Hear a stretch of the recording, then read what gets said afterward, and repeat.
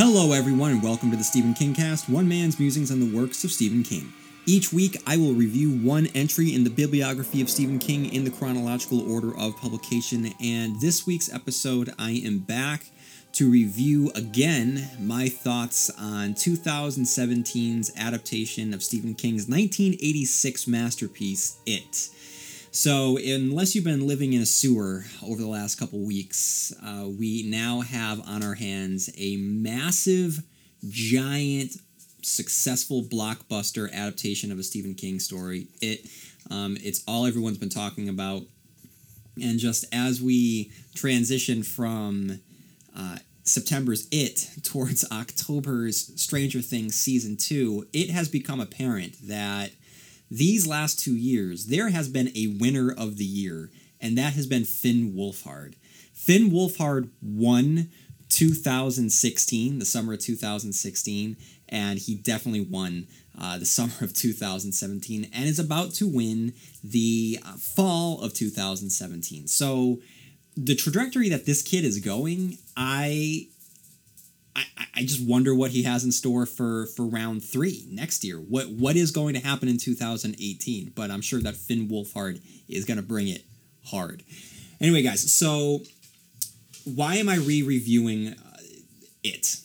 Because if you didn't listen to last week's episode, I saw it in the drive-in, and it was a great experience. You can go and listen, and I think that my review is actually pretty thorough, but it is limited with what I was able to talk about because the drive-in does not provide the best visual experience. I couldn't really comment on the effectiveness of the cinematography or the special effects. And by the end of the movie, I was very distracted by all of the external stimuli around the screen itself that I couldn't really comment too much on the ending of the movie. So if you haven't listened to last week's episode, go give it a listen to. I do express a lot of thoughts, and I heap a lot of praise on the movie. But this past week, I was able to go back into a regular theater, in the dark, and was able to experience it, not in my car, not distracted by a rising moon above the screen or people walking back and forth. I was just able to get the normal cinematic experience, and so I'll be able to share the thoughts that I wasn't able to share the first time around. So I believe that I'll get some closure.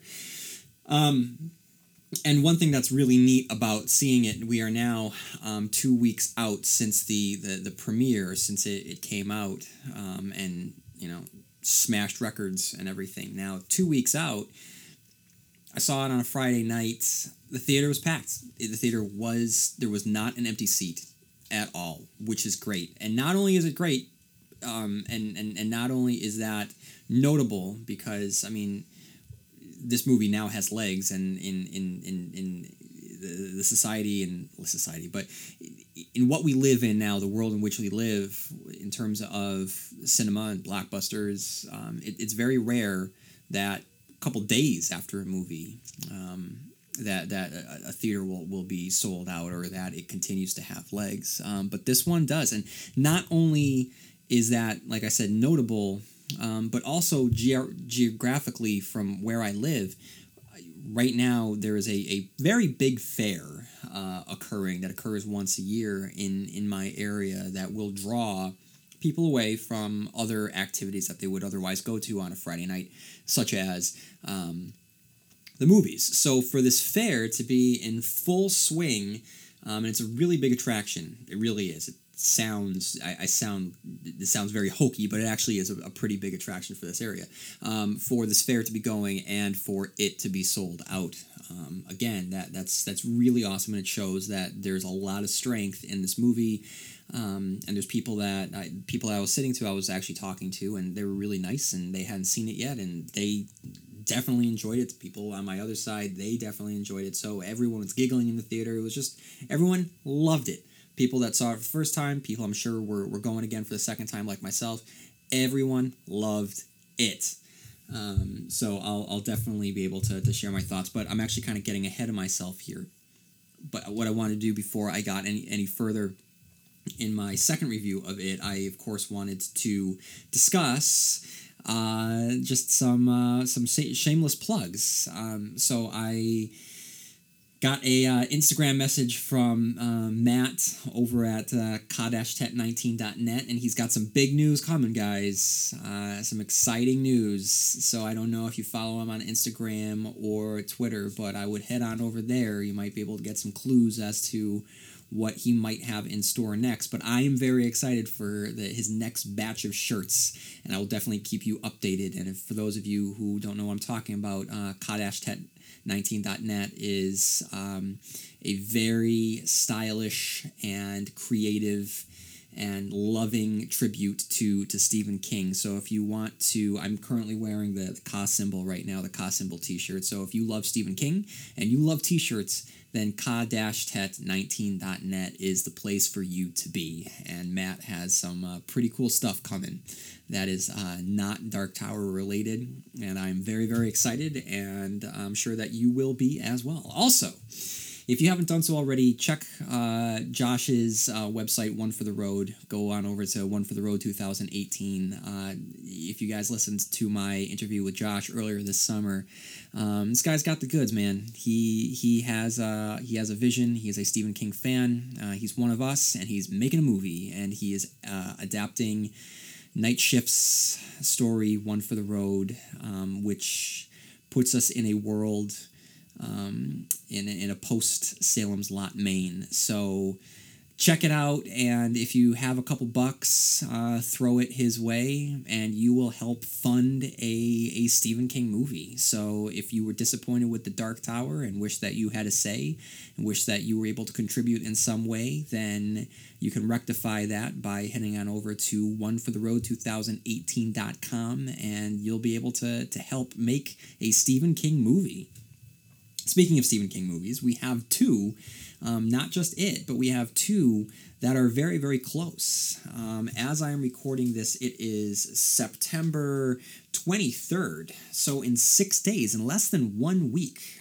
So on Friday, Thursday night at midnight, our next Stephen King movie will arrive to your tablets, to your computers, to your game consoles, to your smart TVs, to your Apple TVs, to your televisions on Netflix. However you want to watch Netflix, it will be coming there, and that is Gerald's Game. So if you guys liked the movies Oculus or Hush, the writer-director, who is really, really good. When I saw Hush, I said, I think I tweeted out, I said, well, there's no reason now why anyone needs to make a Gerald's Game movie.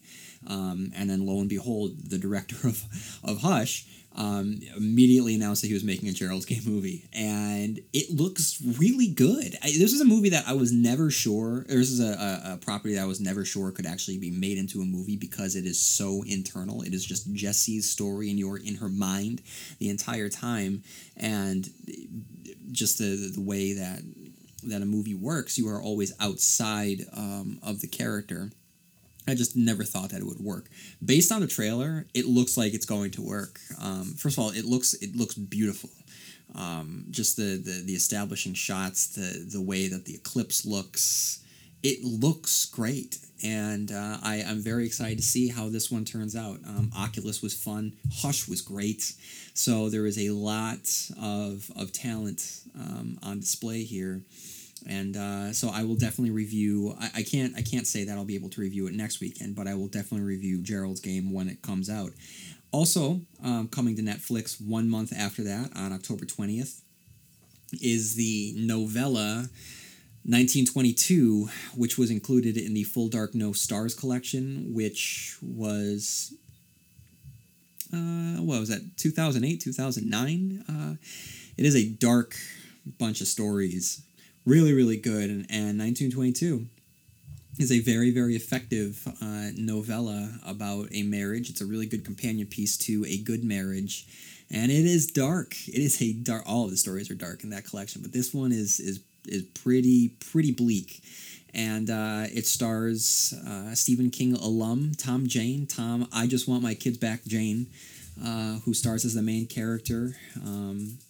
Spoiler alert, he kills his wife, and Takes place, spoiler alert, in 1922 on a farm. And again, this looks good. This looks, just cinematically speaking, there are some great establishing shots of the farmland, and I'm very excited to see what this has in store. So for the end of September into October, we get the 1-2 punch of Gerald's Game in 1922. Both, if you think about it, two pretty screwed up views on marriage. Coming your way, and then the week after that, also on Netflix, we have Stranger Things season 2. So it's a very, very exciting time for horror fans, Stephen King fans, and Netflix fans. So I will definitely review Gerald's Game 1922 and Stranger Things season 2 when they come out. So with all of that said, guys, I am going to head into my thoughts about it that I wasn't able to get to the first time around. And I'm going to follow when I'm done with that. It's not going to take that long. And when I'm done with that, I'm going to share your thoughts, because I really wanted your thoughts on it. And many of you wrote in at stephenkingcast@yahoo.com, and it's really important that you guys continue to do that. And a lot of you have a lot of thoughts out there on the movie, the effectiveness on the movie, what you liked about the movie, what you didn't like about the movie. So when I'm done finishing my thoughts on it, I'm going to share your thoughts on it. So make sure that you stick around to hear all of other constant readers, constant listeners, the members of our larger Losers Club, our larger quartet, what they think about Stephen King's latest adaptation.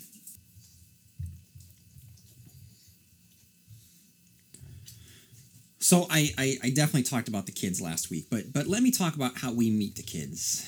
The way that Andy Muschietti directed our introduction to the Losers Club it really could be the highlight of the movie. It is a masterful, lively introduction to each of our characters, all very naturalistic.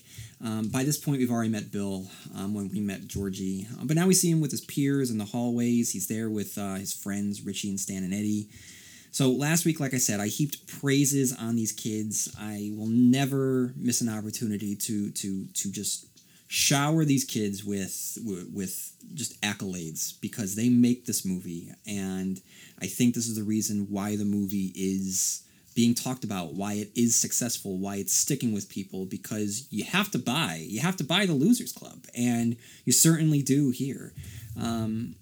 It's these young actors. It's everything to do with these young actors, and here four of them just come bursting right out of the scene. I mean, the everything about it, their rhythm is natural. Their banter, it isn't forced. All of it, it just works so well. And Muschietti is behind them, directing them to perfection. He is leading them literally through the hallways with his camera direction. He has coached them on how to interact with each other, and it all makes for one of Stephen King's most notable adaptations. And as we are introduced to them as a core, we follow them through the hallway. And as we follow them through the hallway, the scene is electric. I mean, we meet other notable characters, including Henry, Patrick, Victor, Belch. We meet Mr. Keen's daughter, who then brings us to our next loser, Bev. And Bev, like I talked about last week, she is the scene stealer. She is just operating on her own level, and her introduction is very much like the character itself. It's at its own level. It is quick. It's to the point. We realize very, very early on, in a moment, that she is a loner. She's an outcast, and she endures. There is a resilience to her. There's a strength to this character that defined her literary counterpart that was missing. And nothing against the actress in the 1990 TV miniseries, but she wasn't written the way that I think many of us found Bev to truly be. It wasn't Bev. It really wasn't Bev. And Sophia Lillis is Bev. And, her readiness in this scene when she's in the stall, and her ingenuity to hold up her bag. Either, to me, it demonstrates a quick-thinking mind, or a Batman-styled level of preparation to just be ready for all occurrences, no matter what. Either way, it's just a great way to show what type of character that Bev is. And then, when we meet Ben, it's fun. I mean, your heart breaks for the kid. I mean, the first time I saw it, I was so caught up in the charm of the moment. I mean, it's a very charming scene, and it's funny. I mean, it's the introduction to the New Kids on the Block running joke, and the second time around, I saw the heartbreak in Ben and the vulnerability in Ben, and I know that I wasn't down on the actor. It wasn't the actor. It's just I felt that the character in what I reviewed last week, that he isn't given as much to do. I still agree with that, but it isn't. It isn't the actor's fault. In fact, I think that he is a great Ben, and I wish that he was given more to do. I think that the character suffers. He disappears for large chunks of the movie and doesn't impact the narrative the way that his literary counterpart did. Not as bad as Mike does. I'm going to get to Mike later on, but Ben, I really focused this time around, knowing that the jokes were coming. I could kind of cut away that, and I could just watch just the way that he looks at Bev, and just knowing that he's so vulnerable and so fragile and so kind. So I enjoyed Ben a lot more the second time around. So the kids are great. Kids are fantastic, and whatever actors they get to fill their adult counterpart roles, they're going to have some pretty big shoes to fill, and it's going to be good to see the kid actors back again in some flashback scenes, and I'll talk about what those flashback scenes might be later on, because it has everything to do with the ending, and I'll talk about the ending later on as well. Now, the kids are great. Don't get me wrong. I like I said, I talked about the kids last week. A couple things I did not talk about last week are some influences here that I definitely spotted this time around. And what I found while watching this this time around in the theater, clearly Spielberg is on display, and you can't make a movie set in the 1980s in a small city / suburbs without invoking Amblin. And that was one of the reasons why I loved the change from the 1950s to the 1980s, because it was still going to be able to invoke similar sensibilities that had been found in Amblin films. But it isn't just beholden to Spielberg the way that Stranger Things is. But Stranger Things is kind of its own thing too. It's very Stephen King, whatever. But... or I guess a better argument would be, it isn't beholden to Amblin or Spielberg the way that Super 8 was.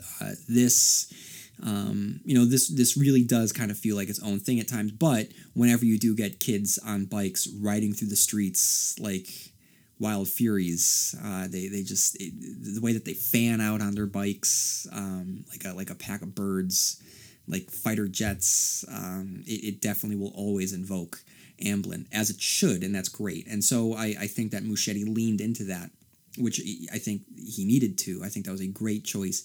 And at times the score, I think, swelled in a very John Williams sort of way, which also is a very, very smart move. Now, not only do I feel that it had Spielbergian and John Williams touchstones to it, I also felt that it had Tim Burton and Danny Elfman there at times.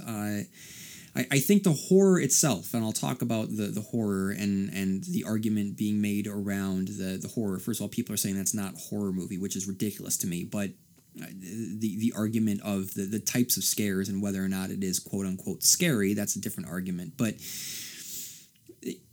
there is a playfulness to the fright at times that to me invokes what Tim Burton is all about. And certainly... some of the designs in the movie are completely Tim Burton. The house on Neibolt Street looks like something out of a Tim Burton set. When the clown's face towards the end of the movie parts and we see the deadlights for the first time, the mouth opens in such a way that it basically looks like the sandworm from Beetlejuice. So I whether this is unintentional or intentional, I definitely got some Tim Burton touchstones in there that I thought were very effective, because Tim Burton, what I like about him is that he makes spooky fun, and there is a celebratory nature, and I'm going to talk about this when I examine the horror aspect of this. But there's a celebratory nature to fear that you find in Tim Burton, and I found that on display here, where you just revel in kind of being scared. And the score at time, to me, invoked some Danny Elfman. So I definitely got some Tim Burton and some Spielberg out of there, which I think is fun. Now I want to talk about the adults in the book. We clearly saw that its presence in shaping this land, which ultimately became the village of Derry, the town of Derry, the city of Derry, it poisoned the atmosphere, not unlike the way the Tommyknockers poisoned the air and the inhabitants of was that Haven? Was that Haven, Maine? But here we also get the similar poisoning of the values and the morality and the kindness of our adults.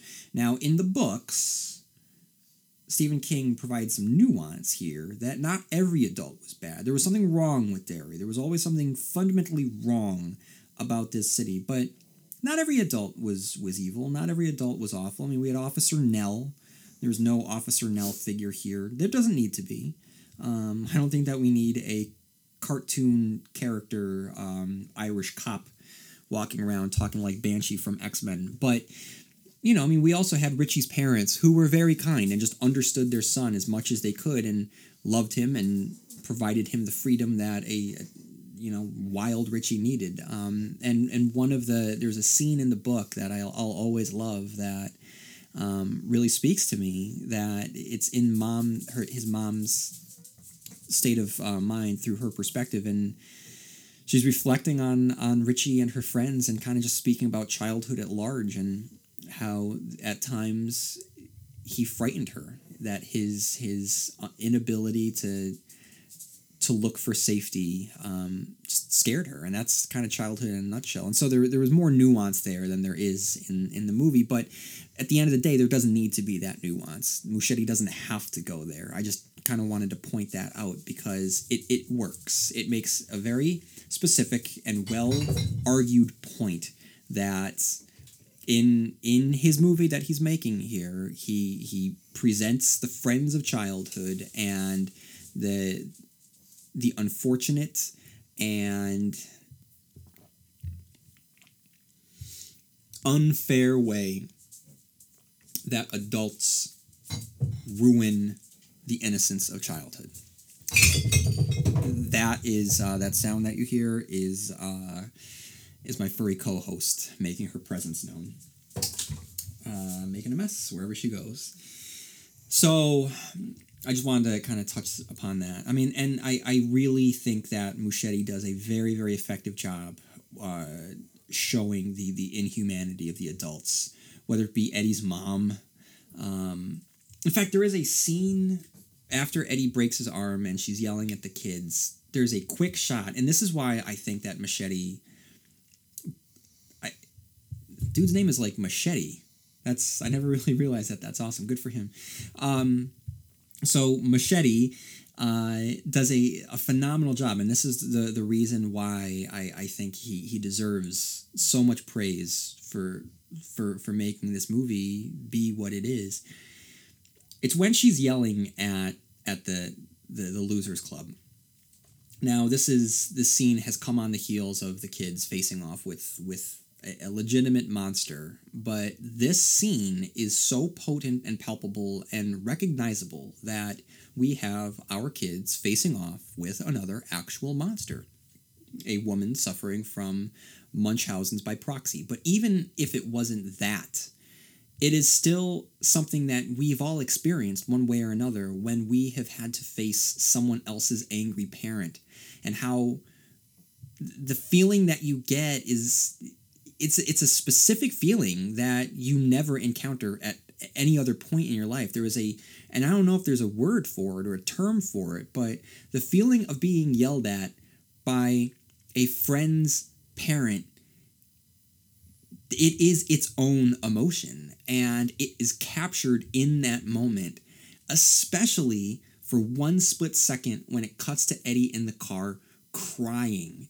And he's not crying because his arm is broken. He's not crying because a monster almost killed him or his friends, but because his mother is yelling at his friends. And it is so true. And the fact that Muschietti was able to capture that truth, and he knew to capture that truth, speaks volumes about the thought process that went on in his mind when making that movie. And it's these little moments like that that I believe is making this movie just continue to expand. And not recede into the shadows as a just flash in the pan. It continues to grow because there's legitimate moments of truth and honesty in there that I think are very, very appreciative. I mean, I've already talked about Mr. Keen and how I mean, it is so creepy. And of course, you know, Henry's dad and Bill's dad is not there for his son, and of course Bev's dad. Watching the movie again, it's just watching Bev's dad scene. It's at the end with him. It is hard to watch. It is really, really hard to watch. It's awful. So I mean, I applaud Muschietti for being able to effectively and I don't know. It's just he streamlined it. Like I said, King provides some nuance. He realized he didn't need that nuance. He just cut out the fat and just went straight for this metaphor here and was able to back up his metaphor with some very strong performances by these adult actors. So everything else that I talked about last week was praise. I need to discuss some issues that I have, because I didn't really have many issues last week, and it's not like I want to talk about issues that I have, but watching it again brought some things to light that I just want to explore here. The first of which is Mike. I know that I talked about this last week, but it only reinforced it more this week, that my concern last week when I reviewed it was that he was by far the weakest member of the Losers Club. I was really hoping that when I went back and watched it, I would see something different or I wouldn't be disappointed, but my second viewing didn't help. Maybe it's because of all of the characters in the movie, his is the one that is most altered for the screen. He's given this truly horrific and tragic backstory. He isn't the historian of the group. He doesn't have a role in this movie other than to kill Henry. I mean, folks, Mike kills a guy. I mean, that is really messed up. I mean, it is one thing to kill a monster. That still lies in the realm of childhood possibility. But the murder of a human being, that is something different. That's a heavy weight on a child. And I get it. It's in self-defense. But, I mean, I have a feeling that it would completely break a kid if he killed someone else. Not a monster, not a werewolf, not a painting monster, not a headless Easter egg hunt victim, not a Georgie ghost, not hair from a drain, not a leper monster, but an actual human being. I think that it would completely break Mike. I mean, at the very least, even if it break him, even if he wasn't curled up in a corner crying because he took someone else's life, I think that it would have an impact. I mean, Stan, look at Stan. And Muschietti, again, like, I don't even like criticizing this movie because the guy was on fire making this movie, but he knew when he needed to show the effect of being attacked by this creature and the effect that it would have on a child. So when Stan is being sucked on, like his face is being sucked on by the creature, it is a very disturbing moment. He is violated. He is violated in that moment by it. And we see him react to that. He has a very emotional and honest and deep reaction to it that is going to carry this character into the next movie. Knowing where his arc takes him, you can see that this is where the crack transforms, that's going to ultimately, spoiler alert, seriously, if you don't want to know what happens to Stan, but spoiler alert, here we go. I mean, Stan kills himself. And you can tell that this is the moment where he dies in this moment. It's just 30 years later, it's going to actually happen, but it is because of this moment. And so, I mean, Muschietti knows to spend some time, and you don't need a lot of time, but enough time to actually see what happens with this character. There's an emotional fallout from something that happens to him.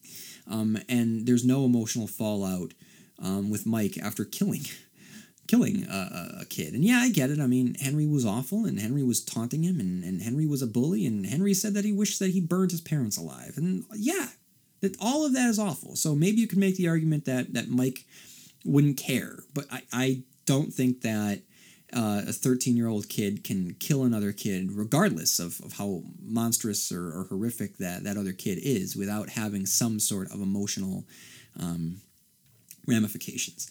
Now, with all of that said, all of my arguments could be completely moot, because this is only one of a two-part chapter, right? And based on Muschietti's interviews, Mike is going to be a central figure. Anyone that's read the books will know this. Anyone that's read the book knows Mike's role in the adult story. Mike stays behind, and there is a poignancy there that the kid that thinks that he's the outsider becomes the ultimate insider, the ultimate part of Derry itself, by being the only one that stays behind to watch after Derry. So my issues could be completely moot, because we could get that character filled in a lot more in the sequel and have these moments matter so much more. So one of the things that Muschietti has discussed is that Mike is going to be almost, I don't know if the word unrecognizable is apt, but the Mike that we knew from the books was not weary, weathered. He's kind of like he's a lighthouse keeper, So imagine, just nature taking its toll on him. He's been beaten down, but he's also a very, very strong and resilient guy, very stoic, watching over this town and keeping tabs. There's a lot of strength and a lot of heroism to him. The Mike in the sequel, in the movie, doesn't look like he's going to be just that. Muschietti said that he is going to have addiction problems, and maybe those addiction problems will come from the fact that he completely remembers what had happened, because he does research, because he is altering his mind as he's doing research to find the ritual of Chud, and possibly because, as a child, he murdered someone. Okay? So maybe all of that will be addressed in the sequel. But for right now, that really took me out of it, and I felt that just Mike was a non-entity. I hope that in the sequel, Mike, the adult version of Mike, is given a lot more weight than the kid version of Mike was, because Mike in the movie doesn't have any notable interaction with any of the other Loser Club kids, not the way that Bev has with Ben or Bill or Richie has with Eddie or Bill or even Ben. So I want more out of this character, because I really like this character, and I thought the kid that played him was fine. It's just that, like Ben, he didn't have a lot to do. In fact, he had less to do in this movie than Ben did. So I'm hoping that we get more out of Mike in the sequel. And so that's one issue that I have. Another issue that I have, guys, and I have to talk about. So I mentioned it a little bit last week, I believe, but I couldn't really speak to it because, like I said, I was watching it at a drive-in theater, and the drive-in is not the best place to fully critique CGI and the special effects. But I guess this is going to be completely up to you. Maybe you don't care. Maybe you don't care about the CGI. Maybe it doesn't take you out. It completely takes me out. I am not a massive fan now of that opening scene. I like everything up until Pennywise's mouth opens to bite Georgie's arm off. And then everything from the rest of that scene I just don't like, because it just doesn't work from a visual perspective. It seems like a lesser movie. And the CGI for the rest of the movie, when it's used, whether it be the painting lady, whether it be Puppet Georgie in Bill's basement, whether it be the kids that eat Patrick or whatever they do to Patrick. And speaking of Patrick, I mean, come on, you get Patrick Hockstetter, who might be one of the most recipients of the most gruesome deaths in Stephen King history. I was thinking about this, and having flying insect leeches completely eat you alive would be a great nod to Stand By Me. Because a friend of mine, referred to this as Stand By Me on steroids, and everyone that knows that that's exactly the case. But I think that this would be a great kind of wink if they went with that with Patrick Hockstetter's death. But that's whatever. I mean, we get Patrick Hockstetter and he dies, and it's kind of nothing. It's kind of nothing. I still believe that Owen Teague should have played Henry. He just has more acting chops, and he has more menace, and he's kind of more unhinged than I believe that Henry is. I do like the way that the actor who played Henry played him in that dazed state when he went after the balloon in the mailbox and then went to his dad. I like that look on his face. I thought he did a really good job. But going back to the CGI, to me, it did not work. It just really didn't. When CGI is used in a horror movie for the effect of a scare, to me, it's just never scary. Maybe that's just me. Maybe that will always be completely subjective from person to person. Maybe others find it scary. Certainly, in the audience, people were jumping out of their seats and people were screaming, and yeah, that's great. That's great. But to me, it just doesn't work as a scare. Now, here's, I guess, the biggest issue that I have from a structural standpoint, and that is the climax of the movie onwards. So the end of the second act and all of the third act. It's still good, and it bothers me to even mention it because it's still good. But it really illustrates why Stephen King's book is a masterpiece and why this is a good movie. Neibolt Street. I don't like that it is I understand why it becomes the epicenter here. It's clean. It's a clean decision, right?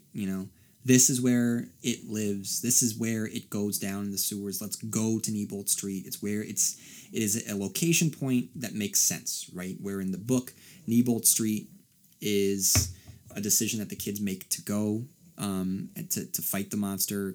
They do so, but realize that in order to really get to the monster, they have to get to the sewers, which means that they have to continue to think about this, continue to do more detective work, continue to use their brains, and then head into the sewers. So in the book, we see a literal escalation of the unreality of the world that they live in. So the layers get peeled back of reality as they literally descend deeper into magic. They go deeper and deeper into basically a fairy tale until they get to a fairy tale door that takes them to the threshold of another universe entirely. Here we get them going to Neibolt Street and then them going back to Neibolt Street. I believe that the decision to limit the entrance to the clown's lair, I believe that it created redundancy. So by the second time they went to the Neibolt Street house, I felt that the story became a little bit more listless than it should be in that moment. Rather than ramping up, it had the sense of retread, been there, done that. What saves it is the interactions between the characters, but having to go back to the same physical location, to me, took the wind out of the sails. Now, in the book, Neibolt Street, let's deconstruct this. This was the kids using their deductive skills because between Eddie's leper and between Richie and Bill almost getting eviscerated by the werewolf at Neibolt Street, they realized that that house was a location of this creature, and they thought that this is where it was, where it resided, and this is where they make the decision to go kill it. So it is them truly gathering their strength and their resources, their resiliency, and working together as a group, really for the first time, to go hunt this creature. It is also the scene where they are truly in danger as a group for the first time. There is true menace in that scene. At any time, they could die, and they are able to beat it back. They don't kill it. It escapes into the drain, and that's when they realize that it lives really in the sewers, and they have to go hunt it down. So that leads them to their next quest to get into the sewers. So the house on Neibolt Street leads to the next part of the book. Whereas here, going to Neibolt Street leads them only going back to Neibolt Street, which is kind of to me, like I said, we've been there, we've seen it, we've done that, and also Henry has less to do. Henry shows up, Henry is dispatched, and that's it. In the book, Henry and Victor and Belch are following them through the sewers. There is the sense that the Losers Club are at risk of getting lost in the sewers. So there's the danger of an extra-dimensional child-eating entity in the sewers that they're actively hunting. There is the risk of them very realistically getting lost and dying alone in the dark from dehydration and cold. And then there is the risk of being killed by a sociopathic bully who is coming up behind them, so who also presents this wild card factor. So there is a lot of tension in the book that I feel is not quite here, because Henry shows up, I believe, to give Mike something to do, and then is dispatched.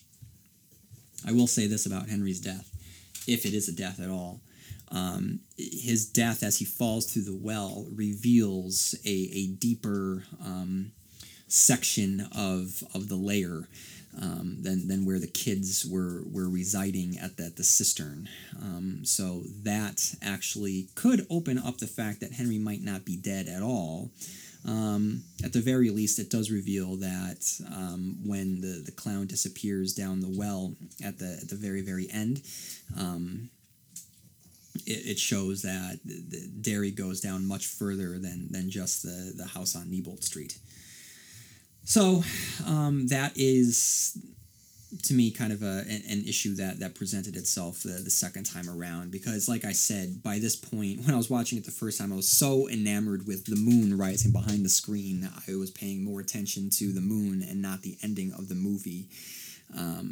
Which last week I discussed my issues with the fact that it is such a physical ending. They're just beating the monster with weaponry, which I still have issues with, because I don't believe that it should just be about fear and not being afraid. That's one component, I believe, of the what makes the book work so much. That is one theme that King is describing, but the one theme that I believe that Muschietti did not really explore, which to me personally is the most important, that is the magic of childhood and how that magic is corrupted within adulthood, and how you can use the literal magic of childhood to combat the trappings of adulthood, and that really to me was not on display. And maybe it's because, and this is sad, but 2017 kids don't play the way that they did when I was growing up, and maybe it's because the kids were aged up. They were middle school kids. Here they're high school kids. They're freshmen, or maybe it's an 8 through 12 school. I don't know. But they don't seem to be really playing. But the thing is, the kids in Stranger Things from the Duffer Brothers, I can picture those kids playing. I can picture them playing in a stream and building building a dam just to see what they can do, and going and playing like Safari, and like I can see those kids doing that in Stranger Things. I don't see our kids here doing that. Which again, I love the kids in this movie. Seeing it again, like there was one scene that I didn't notice the first time around when in the background Richie is just playing, like there's the parade, the 4th of July parade, and Richie's just playing with his other kid's tuba. It's just such a great background gag, and I just love Muschietti nailed Richie again. I've listened to some reviews where they're kind of dismissive of Richie, saying that he's just the loudmouth, but that's not it. That's not it. When they're in the Barrens and Bill wants to go in the sewer, Richie is right behind him. When Bill goes into the house on Neibolt Street, Richie's afraid, but it's Richie on the stairs right beside him.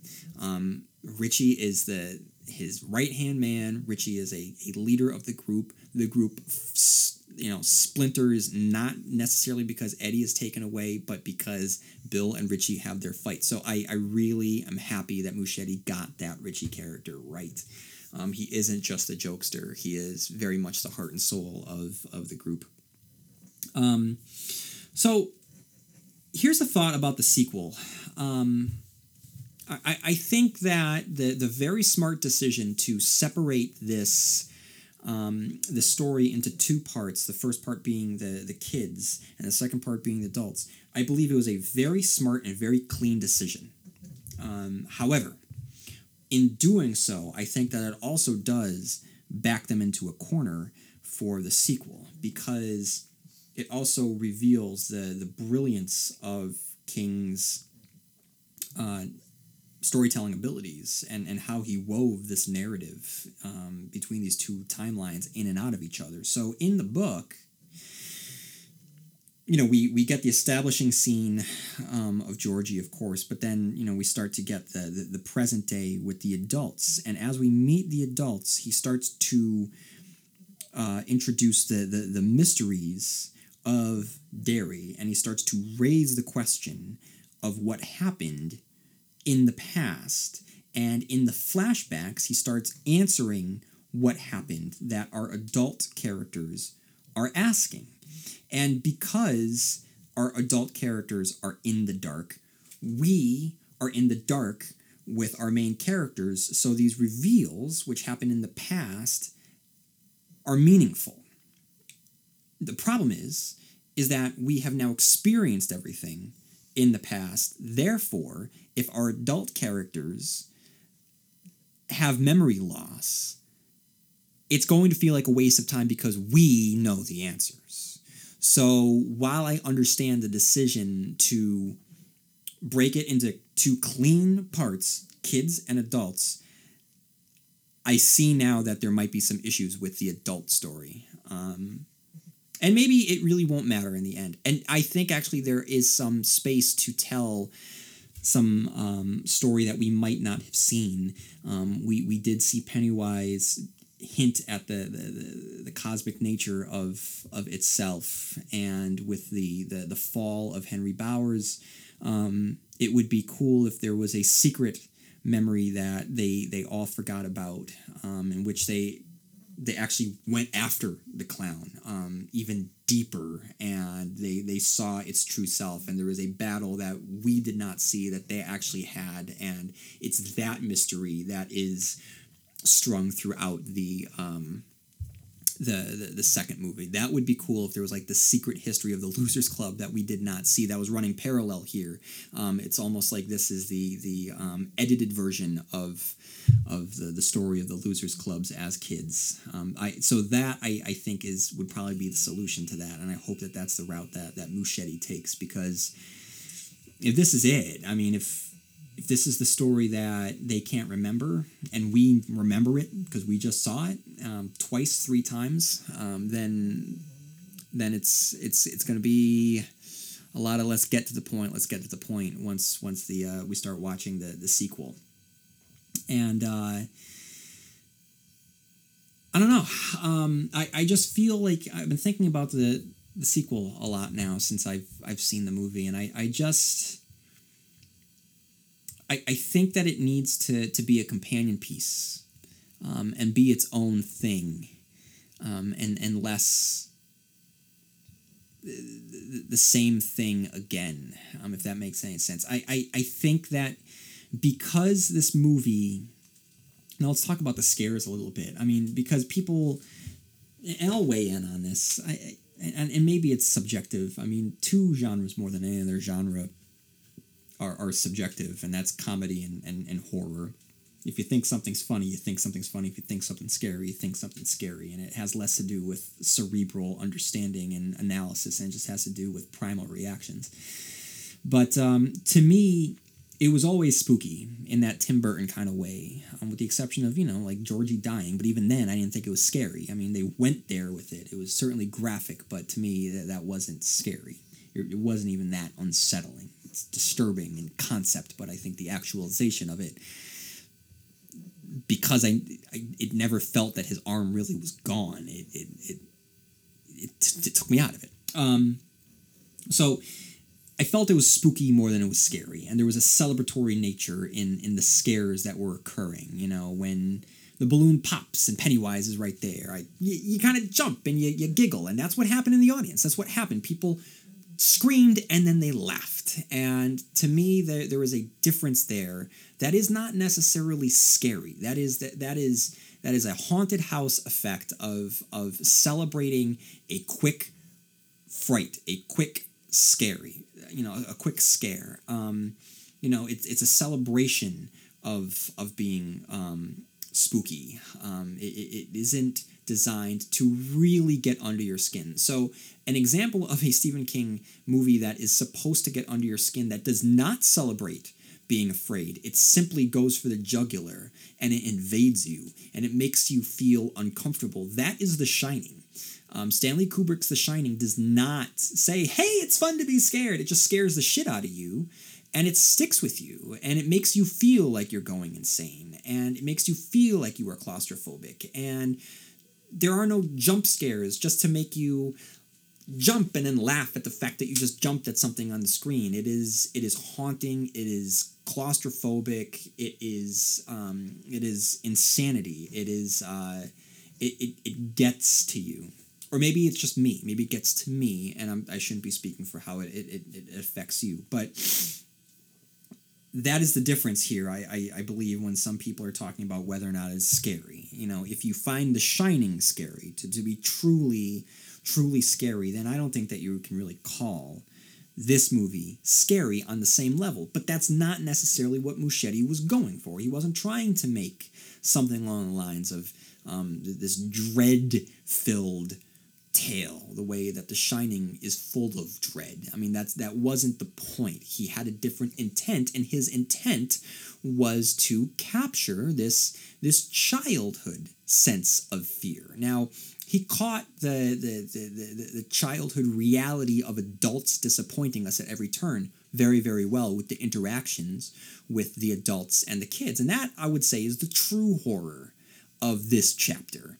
That is the true sticking point and the thing that really, really sticks with you. So, I mean, just the look of disappointment and fear and hurt and pain on Bev's face with her father, and the look of embarrassment on the face of Eddie with his mother, and the look of pain and quiet withdrawal from Bill when he looks at his father. So this is the true horror of it. Everything else is just kind of spooky fun, and it's the celebratory nature of the things that go bump in the night that we as children, when we were children, loved about Halloween and monster movies, and that celebration is there in this child's story. Now, this is why I think the sequel needs to be different, because the scares in this movie reflect the things that we find scary as children. And the things that we find scary as children, we might not necessarily find scary as adults. I believe that because this movie reflected those childhood scares, I believe that the sequel needs to reflect adult fears. I would love to see it be more existential in its terror. And I just don't mean from a cosmic. Yes, I know it's going to go cosmic. So I believe questions of mortality and a and musings on the just the finite nature of our lifespans, and the fact that we will all die, and the possibility of no afterlife. I mean, I believe that these are things that need to be explored. The fact that we don't realize all of our dreams, that we live unfulfilled lives. Hey, welcome to the Stephen King cast, where I talk about all the happy stuff. But I mean, I think that that's the kind of fear and the terror and the content that should be addressed in the sequel. I always talk about comic books when I talk about anything really. So I mean, Grant Morrison, famed comic book writer, wrote a series of comic books, all threaded in and out of each other, called Seven Soldiers, back in the earlier 2000s, and one of them. They were all 4-issue miniseries, and they were bookended by two one-shots. One kicked it off, and then the last one brought all of the different 7 books. So there's 28. There's 28 issues, actually 30 issues, but the 28 issues bookended by one-shots. And there was one 4-issue miniseries called The Guardian, or the Manhattan Guardian. I can't remember. Yeah, it's the Manhattan Guardian. Anyway, so the Manhattan Guardian. To make a long story short, there is one issue that is all about these kids, these newsies, basically, and it shows what happens to these adventurers, these kid adventurers, as they grow up, and it's tragic what happens to them, and Grant Morrison is able to just get to the heart of the loss of possibility, and how as a child you think that your future is open and endless, and as you head into adulthood you realize that it is not some endless field, it's a closed-in backyard. And there's only so much room that you're actually going to be able to explore. And so again, welcome to the Stephen King cast. But I mean, I think that is the type of thing that's clearly what Stephen King was able to get across so well. Just the musings on adulthood, and the failings of infinite possibility, and being able to accept who you are, and being able to accept the life that you live. And these are true aspects to life that I feel need to be explored in the sequel. So that is just that's what I would like to see. That's what I would like to see in the sequel. Because look, if we just get retreads of our monsters here, if we just get Little Georgie again, or we get the painting monster again, or I mean, of course we're going to get the clown, but if we get the leper, like if we just get the recreations of the monsters that we saw the first time, I don't care. We've seen our characters face off against these interpretations, these fears. Enough. We need to see what speaks to these characters as adults to scare them. So that to me is what I would be looking for. I'm actually looking for a completely different movie than what this movie was. Not that there's anything wrong with this movie. This deserves all of the praise that it's getting. I just think that a movie about adults should reflect adult fears. So I've talked about the whether it's spooky, whether it's scary.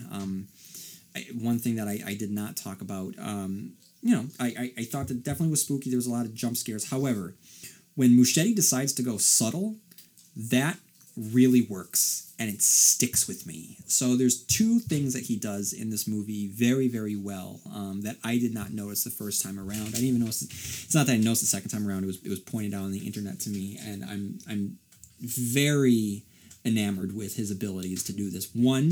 So for those of you who did not notice this, when Ben is first in the library and he is given the book on Derry's history, don't watch Ben during that scene. Just look behind Ben. I just got goosebumps.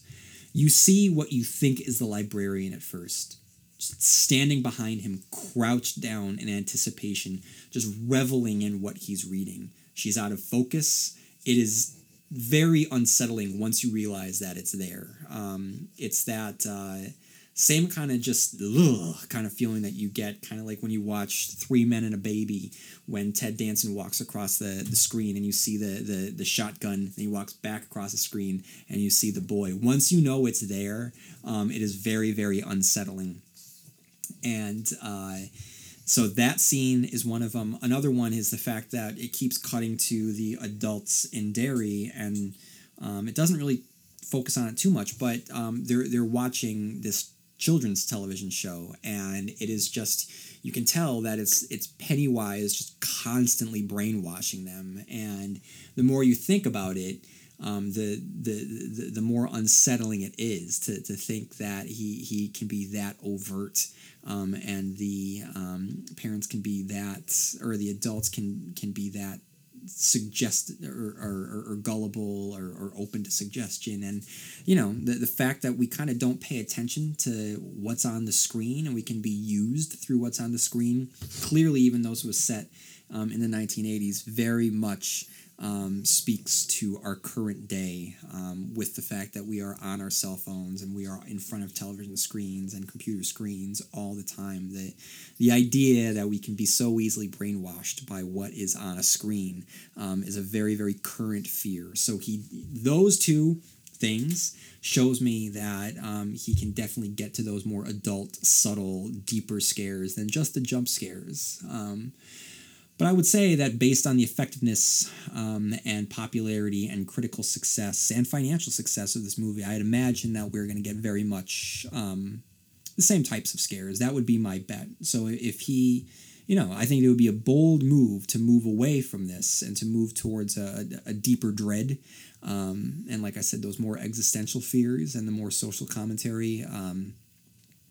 I believe that would be a sign of some very confident studio involvement and some very confident filmmaking, director filmmaking. And Muschietti's got the chops. He has the chops. He has what it takes. I would just like to see, that come to fruition. So I guess to wrap up, and I've been talking about it for an hour now, guys. That's great. Just to wrap up, I really enjoy this movie. I don't know where we would land if I was to do another top 10 of Stephen King adaptations. This one I'm very curious to see, how time honors it. If it does get bumped up to that number one spot, if it is in the top 5 or the top 3.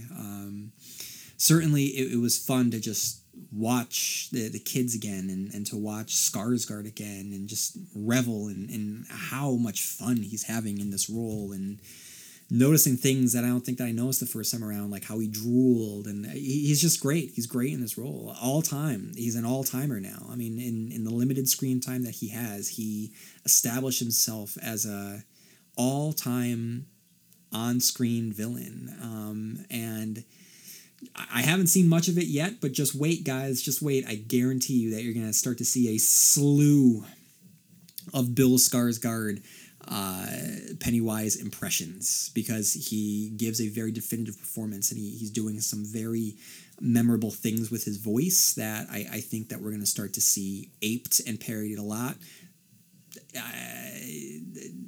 Saturday Night Live comes back very soon. Does it come back tonight? I wouldn't be surprised if we have an It parody with a Skarsgård impersonation. I think that we're going to start to see that very, very soon, which is always the sign of something just latching on to pop culture consciousness that will endure throughout the decades. So I loved it. I loved it the first time. I loved it the second time. I do have issues structurally with the third act of this time that really presented itself. But but it is what it is. It doesn't take away from the heart of the movie, which is definitely the kids and the relationships and Muschietti's ability to craft a scene. And any issues that I might have with the fact that it doesn't necessarily quote unquote scare me, that it has nothing to do with the talent behind it, because that all has to do with intent. This movie is exactly what Andy Muschietti intended it to be, and it's a perfect realization of the director's intent. So, I mean, I have nothing but praise for this movie, nothing but praise for the actors and the cinematography. I guess, the biggest issue that I would have is the reliance on the CGI. But it is 2017. That is the world that we live in. Okay, guys. So with all of that said, I am going to now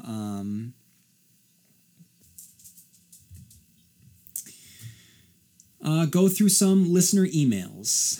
So keep the emails coming, guys. I can't do it without you.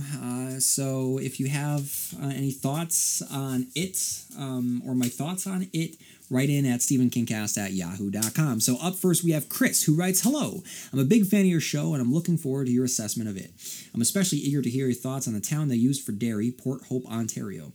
Port Hope happens to be my hometown. I was beside myself when they were filming here last summer. All the scenes downtown Derry, outside the library, in the theater lobby, in the pharmacy, behind Bev's place, and the town park center with Paul Bunyan. This includes the aerial shots and the scenes of the losers riding their bikes around town. The house on Neibolt Street was in Oshawa, Ontario. I grew up a Stephen King fan, but reading it was always too daunting. The Stand was my it. That is until it started filming right around the corner. Connecting my childhood memories growing up in Port Hope in the streets of the losers to the streets of the losers traveled in Derry while recently reading the novel was an incredibly personal experience that was truly unique and moving." I'm going to interject. I can only imagine. That is incredible. So, Chris, congratulations. I mean, I think that you, like you said, I think that you really do have a unique take on it. And Chris continues here, if for whatever reason you need an insider in Port Hope, considering chapter 2 is all but scheduled to shoot, let me know. Chris in Port Hope. Chris, please keep me updated as they start filming. So just write in at stephenkingcast@yahoo.com to let me know if you get any scoops or any good pics, and I'll definitely share it. I'll share any pictures on Instagram and Twitter, and I will share anything that you need to share with the world. Stephen King Cast will be your voice. So thank you. And Dave writes, "It is really too big for even 2 movies and should be developed to a series to do the source material justice. The pilot episode could focus on Georgie and the paper boat, as well as introducing the town and the Losers Club. Following installments could take the time to build the characters and flesh out their backstories, all the while teasing Pennywise and the history of Derry a la Lost." I'm going to interject. As I record this, it is September 23rd, 2017. 13 years ago, guys, 13 years ago on this date, Lost premiered and changed television. So I know people talk about that ending. The ending became a joke, I think, for all of the wrong reasons. I do believe that history is going to be a lot kinder to Lost. I think that within the next 10 years, there is going to be, everything is cyclical. I think that the cycle is going to come back around to Lost. People are going to revisit it. And people will look back on it a lot more fondly, especially as the legend of the leftovers grow and the estimation of Damon Lindelof continues to grow. But 13 years ago on this date, Lost premiered and changed how we tell stories on television. And it definitely changed my life. As a human being, this show changed my life. So I definitely needed to throw that out there. So, Dave continues, "That being said, I think the film is very good. It is not perfect by any stretch, but definitely not a disappointment like The Dark Tower. I fully agree. The screenwriters and director did a nice job presenting the major themes and giving the story a modern flavor inside the limitations of a 2-hour and 15-minute runtime. Skarsgård's interpretation of Pennywise and the focus of Beverly Marsh were the primary highlights of my first viewing. I'm anxious to see it again for a more complete assessment." So, Dave, it looks like you and I were very much on the same page. And, yeah, in this day and age, it's hard to argue that things won't be better in a television series. It really won't. I think that movies are now kind of becoming poems in a way. You have to get to the heart of something with a very limited amount of time, much the way that poems kind of need to get to the truth and the heart of a subject much quicker than prose. So it's forcing filmmakers to have to be very stylistic and abstract and symbolic in their approach in ways that I find very, very poignant and potent. Will writes, Dear Constant Reader, I've been looking forward to the new It adaptation since the first teaser dropped earlier this year, and after catching a screener yesterday, September 9th, I was not disappointed.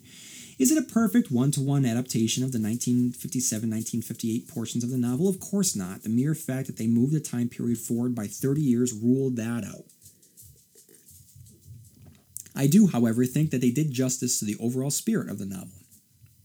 It's hard to resist drawing comparisons between this and a certain other King adaptation that was released recently, but where The Dark Tower was a rushed, muddled mess, I felt that it streamlined the admittedly dense source material as necessary while doing it justice. We have to remember, after all, that even adjusting for the shift in time period, a straight adaptation of that half of the novel would probably be flirting with at least 4 hours worth of running time. If The Dark Tower represents the drunken, half-hearted skimming of a Wikipedia summary, it demonstrates the work of creators who are familiar with the novel and tried to accurately portray it while still adhering to the limitations of time, budget, etc. Were there things that I, as a fan of the novel, disliked about it? Of course! The abduction of Beverly seemed trite to me, but her active role in the subsequent battle did help to make up for that in my mind. I'm going to interject, great point. And I love that it all comes down to the fact that Pennywise fails and he gets beaten because of the miscalculation of being able to instill fear in Bev. That the horror that she is subjected to and the real fear that her father could at any point actually rape her, that is a legit fear in her mind. Anything else is not scary. That to me is such a great decision, and the look of fearlessness on her face whenever she's around the clown is truly something that sticks with me. And when she defeats him in the end. I mean, she's the one that just jams the thing down its throat, and it's so fulfilling in that moment. You know, that it takes the face of her father, and it is the stupidest thing that it could have done. Because in that moment, she just lashes out in rage, not fear, and is able to defeat him. You know, so yeah, Bill gives the killing blow, but really it's Bev. It's Bev in that moment that does it. So, anyway, it did help to make that up in my mind. The literal floating made me roll my eyes a little. Yep, and the throwaway line about the kids coming back down after Pennywise defeat made me worry for a moment that they'd go the route of having the kids just be catatonic, coming back to life like Beverly after its influence wears off. I was glad, how weird to phrase it like that they were all well and truly dead. To have these dozens of victims all turn out to be okay would severely lessen the monster's villainy in my eyes, I agree. I would have liked to have seen Mr. Keene be the one, as in the novel, spill the beans to Eddie about his meds being fake. I also would have liked to have seen Pennywise take additional forms, the werewolf, the mummy, the Rodan thing, etc., but those are probably more quibbles of a book fan more than anything else. It makes me wonder, though, if the kids from the 1950s were scared of the teenage werewolf and the mummy, what would scare the losers if we adjust for 30 more years of pop cultural baddies? Would it be fair to expect the filmmakers to buy the rights to show it taking the form of the alien Michael Myers Carpenter's version of The Thing, etc.? So I'm going to interject. I think I talked about this last week, but I understand the rationale to avoid giving us pop culture recreations of the things that scare us from a pop cultural standpoint. However,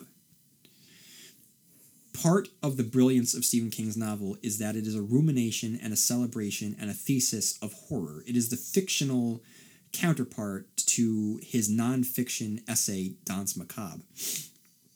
And so much of it is rooted in the truth of his childhood and the things that drew him to terror and drew him to the things that are quote unquote scary, and the joy that we have in embracing the scary things. And in his case, it was I was a teenage werewolf. It was the 1950s movies of the things that came from above, and outer space and the universal monsters. And those horror creatures and the sci-fi movies of the time, those were an integral part of Stephen King growing up, and they were fundamental aspects of his storytelling sensibilities, and it's wrapped up entirely in what it was in the book. So to me, I do believe that we did have a 1980s counterpart to the iconic monsters of the 50s and prior to the 50s. And I do believe that they were like Will writes, like Will says, Alien and The Thing. But I honestly do believe that we did live in a time where in the 1980s we had Freddy and we had Jason, we had Leatherface, we had Michael, we had Chucky, and we did have these characters, and they were on a first name basis. We were on a first name basis with them. And I know that New Line Cinema owns the rights to at least two of them. And at least to have one character be a pop culture aficionado. If Richie was afraid of them, to me that would have made sense. And if that character goes into the world of movies as an adult, it would make sense to me. And it would be a natural trajectory for him to follow those fears into adulthood. And be a movie star or be a comedian or whatever. But if that character was afraid not of clowns, which already we get a clown, we don't need him to be afraid of clowns. To me, what if he was afraid of? What if he was someone that went to the movies all the time? Like we saw the movies in the back. We saw Freddy Krueger. We saw Nightmare on Elm Street.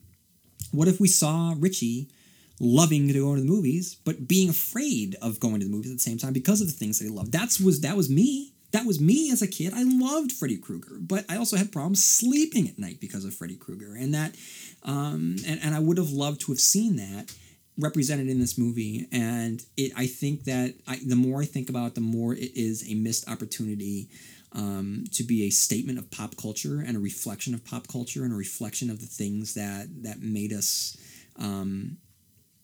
That just sort of represented a period of a time period and a reflection of fear and horror, then I think that we should have had Robert Englund make a cameo as Freddy Krueger in this movie as a clown version of Freddy Krueger, and then have him then have that character morph into Michael Myers and Jason. I think that we are missing out by having that. I think that the movie kind of needed that because that did speak to childhood fears of the 1980s. That was a big part of the 1980s. It was a big part, and it was represented in this movie in the background, but I think that it should have come into the foreground. I have to say that I was surprised at the lack of the "You'll Float Too" during the Georgie Pennywise encounter at the beginning of the film, though the line does get its use as the film progresses. Incidentally, it was a bit surreal to hear Pennywise talk about popcorn being his favorite, while I was sitting in a screening room filled with people, myself included, who were eating this stuff. Intentional part on the screenwriters, do you think? Absolutely. Which is there are reasons why this movie succeeds, and it's decisions like that why this movie succeeds. Would it have been nice to see the smokehouse vision? Yes. Would it have been nice to see the slingshot and the silver slugs? Yes. Would it have been nice to have seen the ritual of Chud? Yes. Would it have been nice to have seen the turtle? Yes. As a fan of the novel, it would have been wonderful to see all of those things, but I also have to ask, does the film work on its own? For me, yes. Absolutely. With regard to the last two elements I mentioned, we have to remember that both of the novel's story arcs end with the ritual and the battle inside the mind with it. Had they included the ritual, the spider, and the turtle here, it would have seemed repetitive, especially to the non-book reader moviegoers, if the second chapter ends the same way. Completely agree. Now, my gut tells me that we will see neither the ritual nor the turtle in the next installment, though I think that the spider is still a possibility, but still worth keeping that in mind, I think. I'm going to interject. We are going to see the ritual of the Chud, which is fantastic. The couple of shout-outs to the turtle do show the filmmakers were aware of it and wished to include it in some way, and I did appreciate it. If we're lucky, those Easter eggs may end up serving as foreshadowing when the sequel floats around. I thought that the performances were strong all around. I don't always like the child actor performances, but I love the losers. Finn Wolfhard is great, of course, and I think that Sophia Lillis has great things ahead of her. Bill Skarsgård brought a definite creepiness to his portrayal, less affably evil monster clown and more eldritch abomination trying its damnedest to pretend to be human. I know of the 1990 miniseries mostly by reputation. I've seen a few scenes, but I've yet to sit down and watch the whole thing. I do like what I've seen of Curry's portrayal, though, and I think that Skarsgård more than fills his shoes. I also like that music. Enough of a fixture of King's novels to be considered its own Kingism, had an appreciable presence here as well. It's obvious that King loves his rock and roll, as do I, and it was good to see the filmmakers recognize that, adjusting to the specific songs as needed in the 1980s. I'm going to interject. I didn't talk about the apocalyptic rock fight, a highlight of this movie. That is so fun.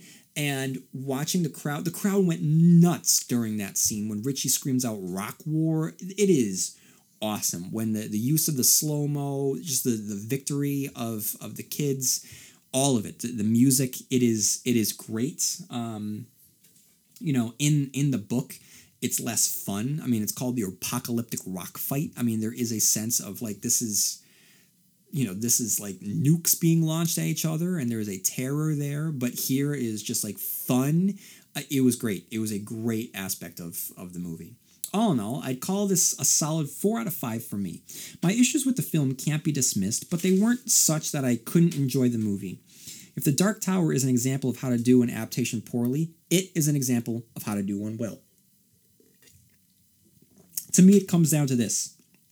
Absent of any knowledge of the source material, The Dark Tower explodes on impact, but it makes me want to return to the novel, even though it's only been 4.5 months since I read it. I await it, Chapter 2, as eagerly as I await hearing your thoughts and your listeners. All the best, Will. Will, that is a really well thought out examination of this movie. A lot of your viewpoints mirror my own, and some issues that I have, I kind of am walking back now because you're right. I mean, it stands on its own. If I didn't know what the book was and I just watched it, I probably wouldn't have issues. I probably would just go along for the ride. Which at the end of the day, that's just what Muschietti has to do, and he did it well. So thank you for writing that. It makes me. I kind of have issues with me having issues with the movie because the movie is so good, and an email like that helps temper those issues that I have. Then Quinn writes, Dear Mr. Stephen King Cast, it's been a long time since I've written in, but I promise I've still been listening to all the episodes. Well, thank you. Anyways, the It movie. I was first in line at the theater. I wore my It shirt. And the day before the movie, my dad bought a red balloon and put it in my room without me knowing. Your dad should win an award. He sounds like a good guy. Needless to say, I walked into that theater sporting wood. Beep, beep, Quinn. But when I left, I was borderline depressed. Gonna interject. I really loved that Beep, beep, Richie moment. I wasn't... And I gotta say that scene with the clown, that little clown cathedral room, the crowd was going nuts. The crowd was going insane with all of the clowns. And, Finn Wolfhard rocks that scene. He's great. And the moment where Skarsgård jumps out and it zooms in on him and there is like the music swells to this moment of silence and there's a pause and he says, beep, beep, Richie. That is it's one of those celebratory fanfic fanboy moments. You know what I mean? That is such a shout out. But the lack of beep beep Richie throughout the movie, the fact that they never said that there was no no example of their own language or no characteristics of their friendship like that, it's going to make the sequel less impactful because they won't be able to repeat that and invoke their childhood. I feel. I think that was a missed opportunity by having the characters just say beep beep Richie. Unless, hey, actually, you know what?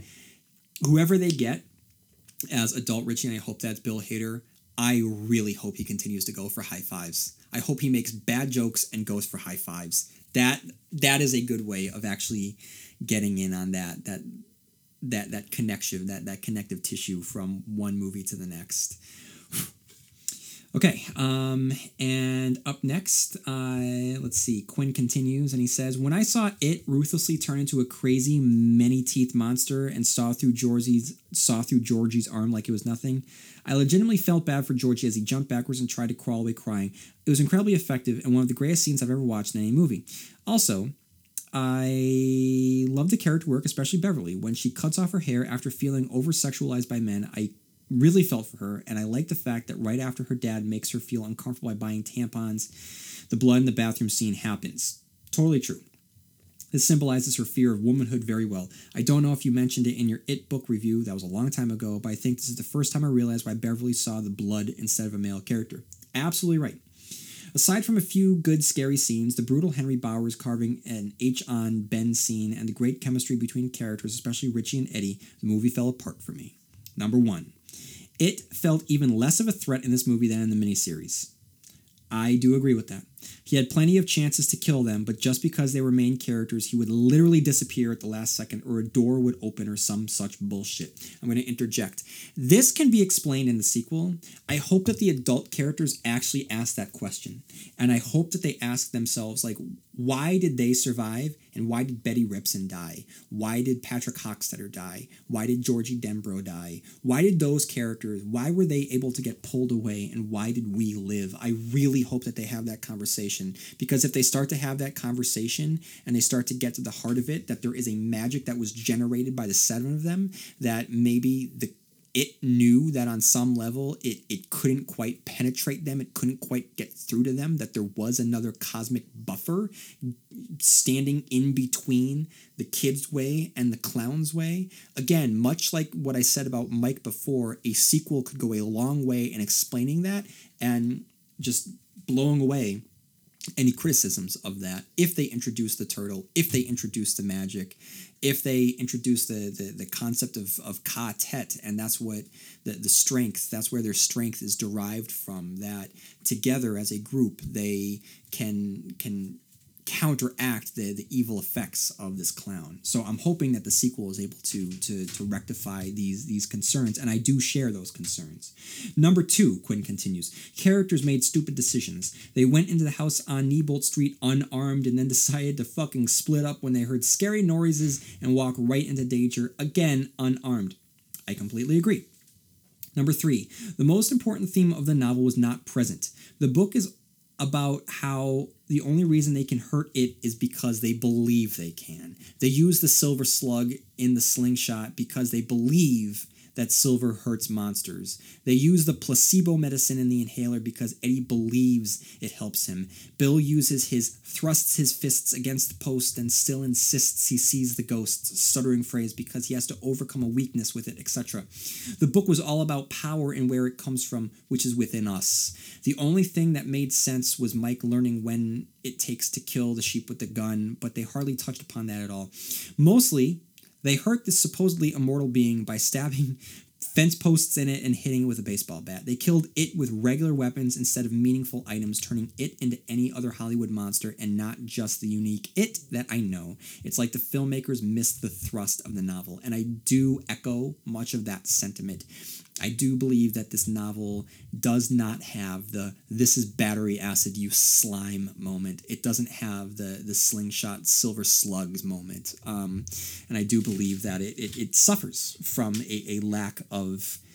It goes back, like I said, the novel is about the magic of childhood and the power of imagination, and the fact that the clown is imagination corrupted, and it is the child's purity and the magic of the childhood's purity that is able to combat that evil.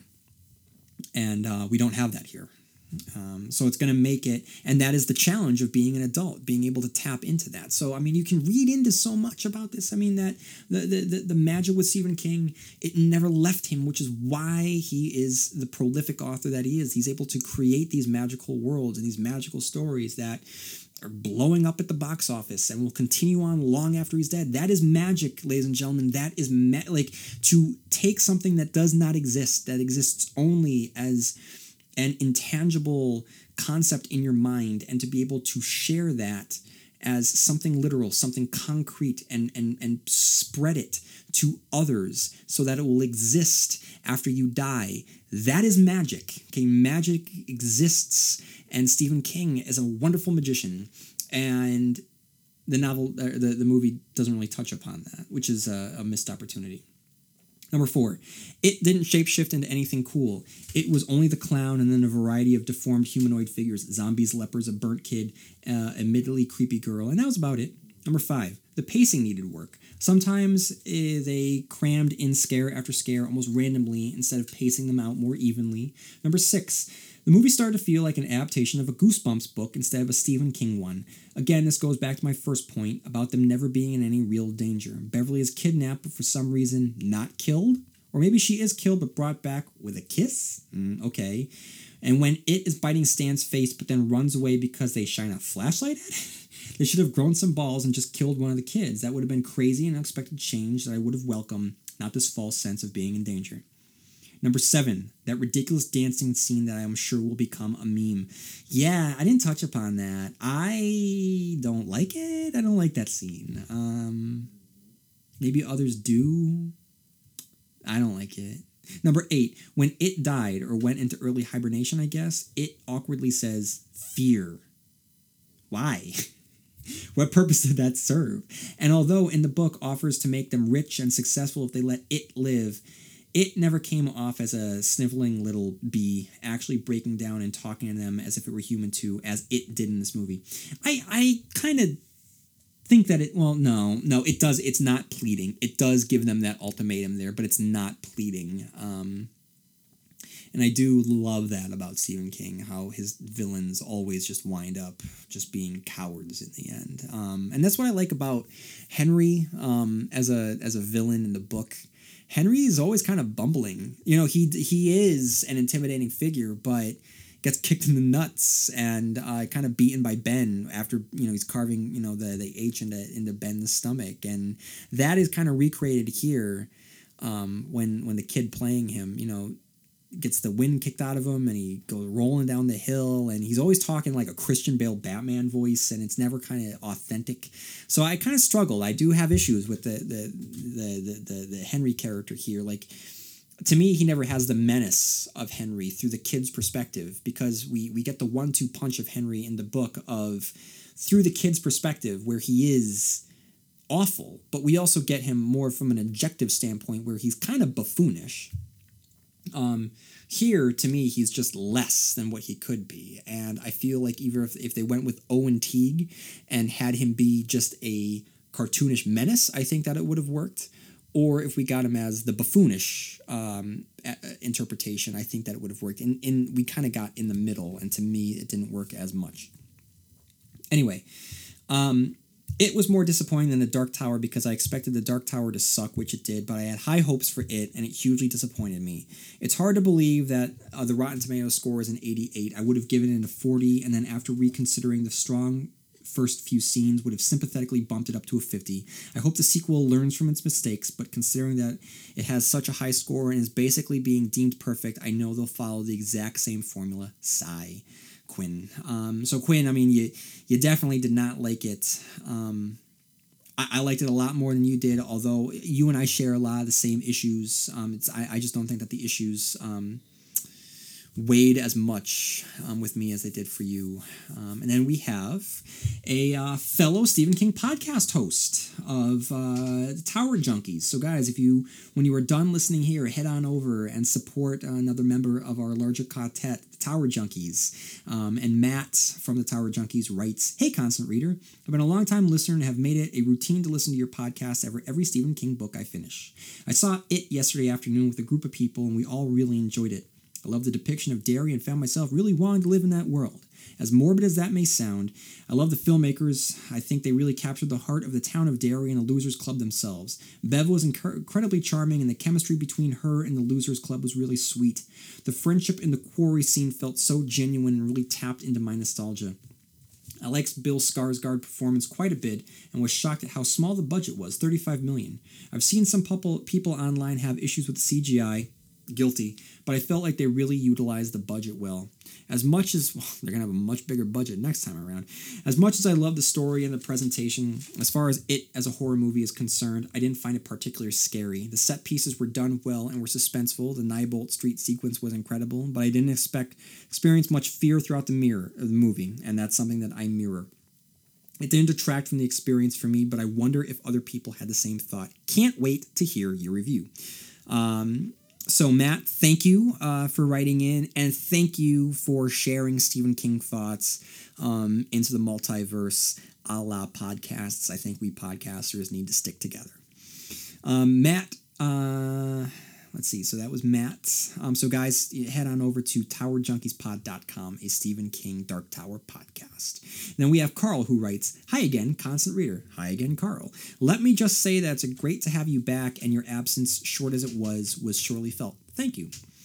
Anyways, on to my thoughts. On the surface, I love this movie. I thought it was genuinely well made and a lot of fun. However, as an adaptation, I liken it more to Kubrick's The Shining. While standing fine on its own, I don't think that the book was given the ... respect it deserves. While it is leaps and bounds better than the miniseries, some things just came across as shallow. No Barons, no thank you. And the use of CGI seemed to overutilize and ill-advised, the most egregious of this coming only a few short minutes into the film. Pennywise seemed a bit underutilized as well, but despite my complaints and bugaboos, I still have to say that the movie was an 8 out of 10 for me, based solely on the movie and not as an adaptation. And I suppose that's a good thing. If it was word for word like King's novel, wouldn't that bore us all? And that is the balance between making adaptations. How much do you treat the source material as sacred text, and how much do you make adaptations? I wonder if the issues that I have and the issues with some people here have, if time and the distance that we have, we'll be able to just embrace the movie as a movie more. I don't know. We'll find out. Long days and pleasant nights from Carl. Thank you, Carl. And Sandy writes, "Good day, constant reader. So my name is Sandy, and I write from sunny Canberra, Australia. I hope I pronounced that right. My friend Emma and I have been listening to your podcast for almost a year now, and since the start of last year, have been working our way through all of Stephen King's movies. We can call our marathons Every King." I like that. So Sandy, thank you. I have a couple Australian listeners. And I just, a quick note, legitimately, there isn't a day that goes by where my wife does not tell me that we have to move to Australia. So whenever I do have interactions with people from Australia, I always wonder, will we be interacting in person someday if I make my wife's dreams come true? So Sandy continues, closely followed by The Dark Tower, Doohickey, Under the Dome, Green Mile, Joyland, The Regulators, and The Stand. Both of us maintain it as our favorite King book, minus the "ew, why, Stephen" scene, and we were so excited to see it on Friday night. We both thoroughly enjoyed it. Shameless plug, Emma is an artist and actually painted a scene of the Bowers gang. It's amazing, and if you like it, you can check it out on her Instagram, Emma Falconer Art. I have not checked it out yet, but I definitely will. But listeners, head on over to Emma Falconer Art. We're both holding our breath for announcements, RE, green lighting, casting, and gossip for part 2. It just seems so far away. Anyway, I don't know if it's going to be as far away as we think so. I know that Andy Muschietti and New Line Cinema are going to strike while the iron is hot, and to make sure that they're able to film these kid scenes while these kids are still kids, because they are right now at that moment in their lives where they're going to age very, very quickly. A la Walt in the show Lost, which premiered 13 years ago on this very day. Anyway, in anticipation of your review, the two of us have talked about our likes and dislikes of the film, and I wanted to chuck them your way and see whether you agree or disagree with any of them. Overall, I loved it. There was a perfect balance of supernatural horror with the focus of friendship, which is what I loved about the book. The cast was brilliant, parents included. Bill Skarsgård brought a childish vulnerability to Pennywise that was just beautiful. I'm not going to lie, I personally think that he was better than Tim Curry, but then again, he was always Dr. Frankenfurter, the Cardinal, and Rooster to me before he was Pennywise. Likes. The start when Georgie was afraid to go into the basement to get the paraffin was so good. Straight out of the book, brought tears to my eyes. No OMG, why Stephen scene, just a group hug. Phew. They changed the monsters, but for the better. See also dislikes. I particularly liked the werewolf hands, but I think it would have been enhanced if perhaps Teen Wolf was playing at the cinema and was referenced either by Richie going to see it or being advertised at the cinema. I'm going to piggyback on that. Not only would that have been appropriate, but like I said, I think when I reviewed the It novel in the 3 parts, I mentioned that they could very easily just utilize Thriller, which was such a huge part. It's still a huge part of our culture, but in the 80s, it was everything. That would have been very effective. Holy cow, Beverly's bloody bathroom scene was freaking epic. It was epic. It works. I think that it works because it is so over the top. As I said in my last review, it invokes Nightmare on Elm Street Freddy moments. It's definitely a Nightmare on Elm Street set piece. Just even the way that the hair looks as it wraps around her wrists and her neck. But the blood is so over the top, it's almost a parody. But Sophia Lillis's reaction, again, I watched it, and I just watched her reaction of her in the corner, her wide eyes, her inability to speak. It's powerful. She's got some serious acting chops. She was conveying so much emotions. Speaking of which, so like I said earlier with Eddie, when there's a scene of him, it cuts to him very quickly, and the young actor is just, he kind of sobs for a second in his car. It just works so well. The scene where she is wearing Mr. Keen's glasses, and it's like, ugh, so just eerie and gross and grody and disgusting. There is a scene when he turns his back. There is a look that goes over her face. It is so quick, and it's loaded. And I don't know. It's a look that is based on a feeling that I will never know as a guy. So I can't really mansplain it, but I assume it is just like a look like that's disgust and revulsion and sadness that this is what she has to do. This is the effect that she can have. Disappointment in adults. Like, there's just so much there in this one little look that she makes. It's so potent. And then Sandy continues. Giant Pennywise jumping out of the projector screen. I nearly shot myself. That great scene. That garage scene is awesome. I went to the bathroom during the drive-in because I had seen it. I really had to go to the bathroom. And because I had seen so much of that scene already in the trailer and I knew what was going to happen, I made myself go to the bathroom then. I didn't make myself go to the bathroom. I left the car to go to the bathroom to go to the bathroom. I don't know why I'm continuing talking about this, but I made the decision to leave there because I knew that what was going to happen in that scene. So I was very excited to actually sit in the theater and watch that scene play out. And even though I knew what was going to happen, even though so much of it is in the trailer, man, that is a highlight of the film. That is such a good scene. The kids' reactions are great. This is the first time they're actually coming really face to face with it. This is them as a group and it as a monster facing off against each other for the first time, and him showing them what they're really dealing with and the way he pops. It is a great scene. So, I kind of was down on the special effects before in some cases, but this is a great use of CGI. I mean, just how large he looks and it is very effective. It is very, very well done. It is both legitimately scary. There is terror and there is tension and there is menace in that scene, but it's also that celebratory, spooky fun that I talked about earlier as well. Richie in the Room of Clowns was so good, and then jumps up Pennywise, beep, beep, Richie. OMG was the most awesome thing in the world, in my opinion. Creep factor 1 billion.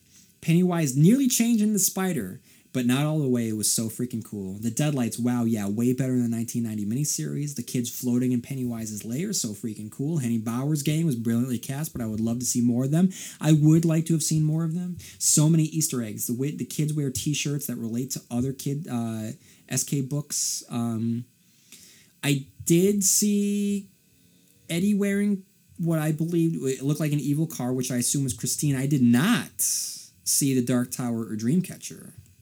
I did not see that. I did see a Tracker Brothers Depot t-shirt that Bill was wearing that I liked. Sandy, write back in, or other listeners write back in and tell me what I missed, because I definitely want to know that. But she continues. There's a small clown dressed up as Tim Curry's Pennywise, but it's difficult to pick because it's quite dark in that scene. So as Richie is heading towards the casket in that clown room, to the left by the casket, it is the Tim Curry Pennywise clown. When Eddie breaks his arm, and it's super graphic, I nearly spewed, but it was excellent. LOL. His mum was such a cow. Dislikes. I didn't like that you didn't see Pennywise changing into the monsters that terrorize the kids. For instance, Eddie's leopard didn't really hit home for me. He just seemed to be another junkie squatting in the house on Neibolt Street, not Pennywise. To piggyback on that, I would have kind of liked to see, at some point you do see in the book, this mashup of the clown and the iterations that it takes of the monsters. So I would have liked to have seen, after a certain point, the leper with the like puff balloons on it, or the jingle jangles from this interpretation of Pennywise. Some sort of mashup between these monsters and the clown. Patrick Hockstetter's death was pretty lame, even though it was spooky for those who didn't know the books. I felt so let down. I agree. His death in the book was disgustingly epic. They should have used it. Nothing like people throwing up in the cinema as proof of a good film. I wasn't really sold on Mike's backstory and the fact they gave him a bolt used to kill livestock for butchery, which he used to defeat Pennywise, was irrelevant and unnecessary. Totally detracted from the outcome of the film. They should have used the slugs. See how it should have ended. All of the other child deaths were off-screen. The kids were all just missing. This sucked. Where was Eddie? Where was Betty? The only death we saw was Georgie, and as gruesome as it was, it shouldn't have stopped with just that one. I agree.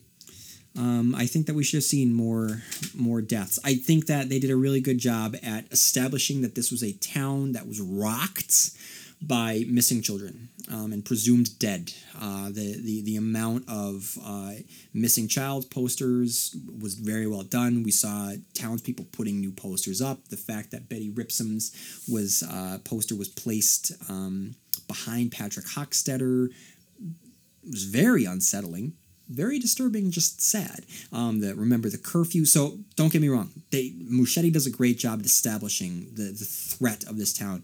I just really would have liked to have seen another kid or two get got by it.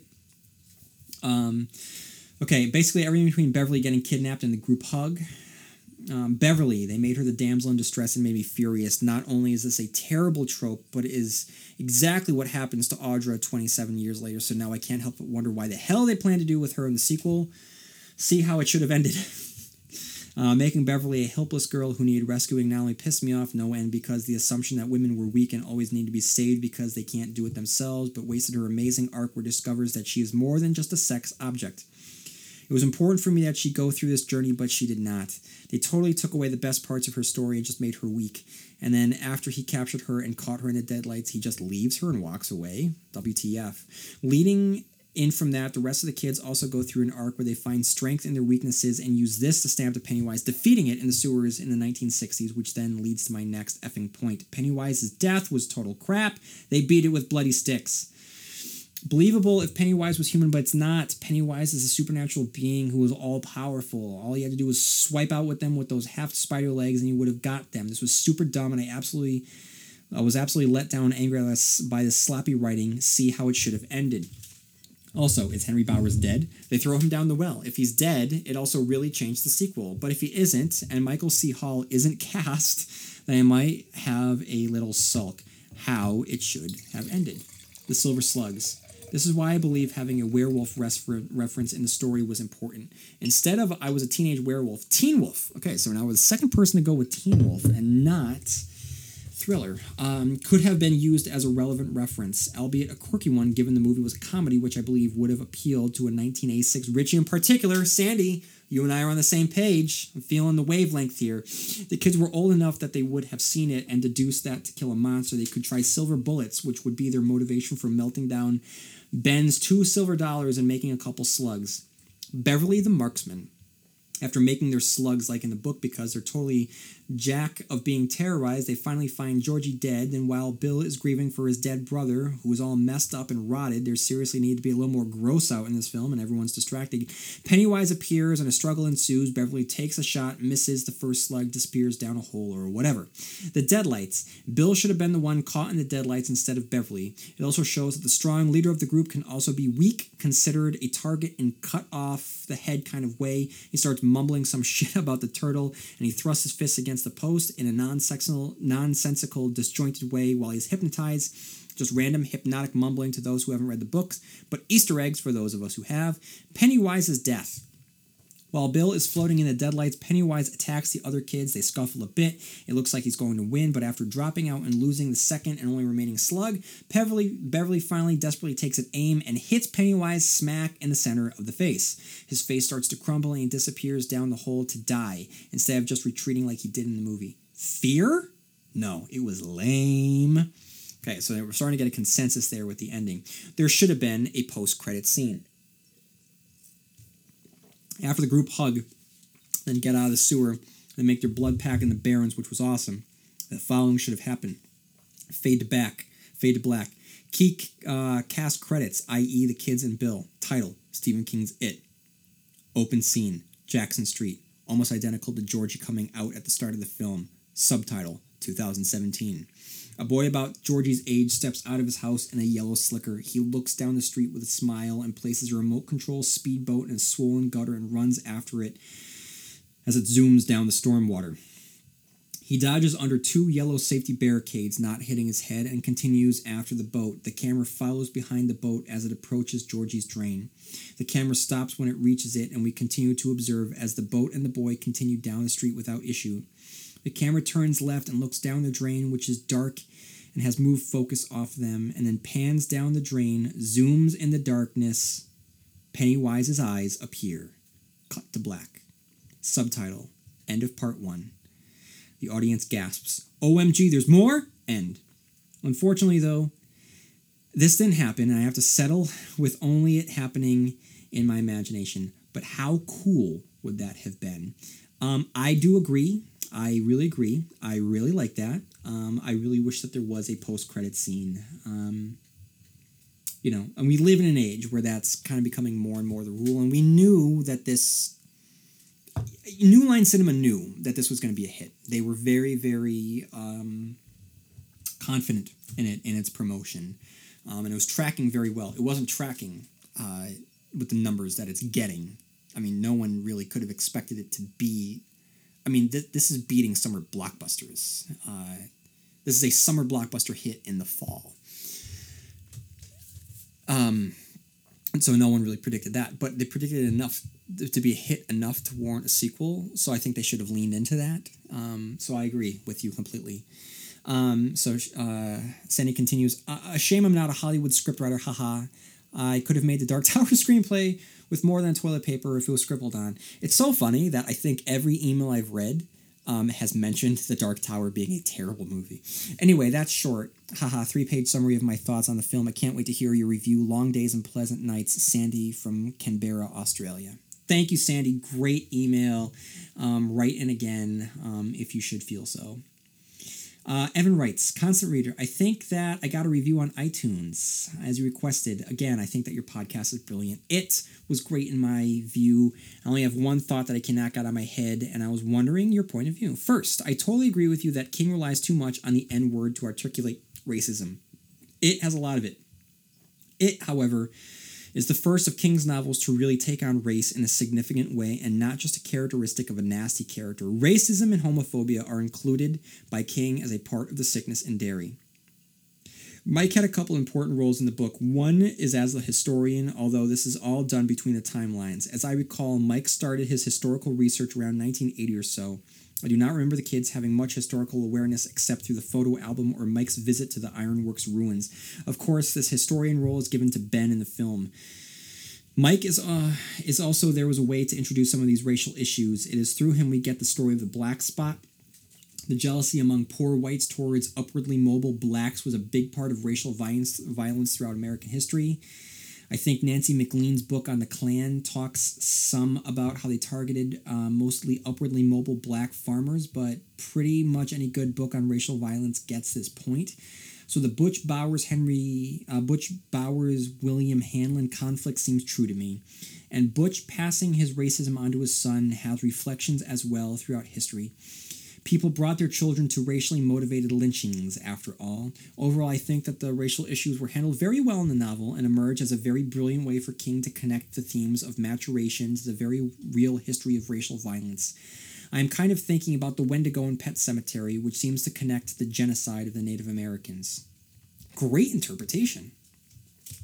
On the one hand, I get avoiding some of this in the film considering the growing awareness of police violence towards black Americans, but this begs the question, why make Butch a police officer? When this was revealed, I thought, okay, this makes sense with the movie set 2 years before Rodney King beaten.